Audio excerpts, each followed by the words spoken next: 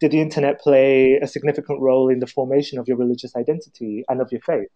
Oh, definitely. And I think it's like that was like one of the drivers that led me to write the book. But when I was thinking about my teenage years, I was also thinking about how like my interaction with other Muslims in the outside world came from the internet, because I was kind of acutely aware of Islam in the sense that like my parents were like praying, and like I went to Quran lessons, and like my Quran teacher lived like in, so we were in Kent. We had to drive like 45 minutes to an hour into the city to kind of go for Quran lessons. So I was like acutely aware of, my religious context, but it wasn't kind of necessarily one that, you know, was kind of integral to my identity. So when I was like first kind of interested in Islam as like, a form of identity formation, which I feel like for a lot of us came after 2005, after the 7/7 bombings, a lot of my interactions came from forums. So I was kind of like an internet addict for when I was like a kid anyway. And I used to go on forums like, Totsi and eBombs World and like stuff that was much more to do with like games and nefarious activity and stuff like that. But like within those sub communities, you would find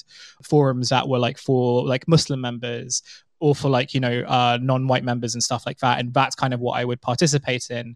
So a lot of my kind of early interactions with Islam, like Islamic text, hadith, stuff like that, things that I had never really been taught in the Shia tradition, I was exposed to on the internet. And I was also exposed to kind of like ways in which particular users contextualized them. And because obviously there's no way of like determining who's who, because at this time, no one's giving out their true identity. They're all using, secret usernames and secret avatars and stuff like that. So like my interpretations of these very important texts came from anonymous people who I still like only know by their kind of screen names and not by, any sort of like sense of authority. But it was interesting how those were like the formative elements of kind of me really interrogating my Islamic identity outside of like the framework that my parents had sort of set, or like my community had sort of set during like when I was growing up.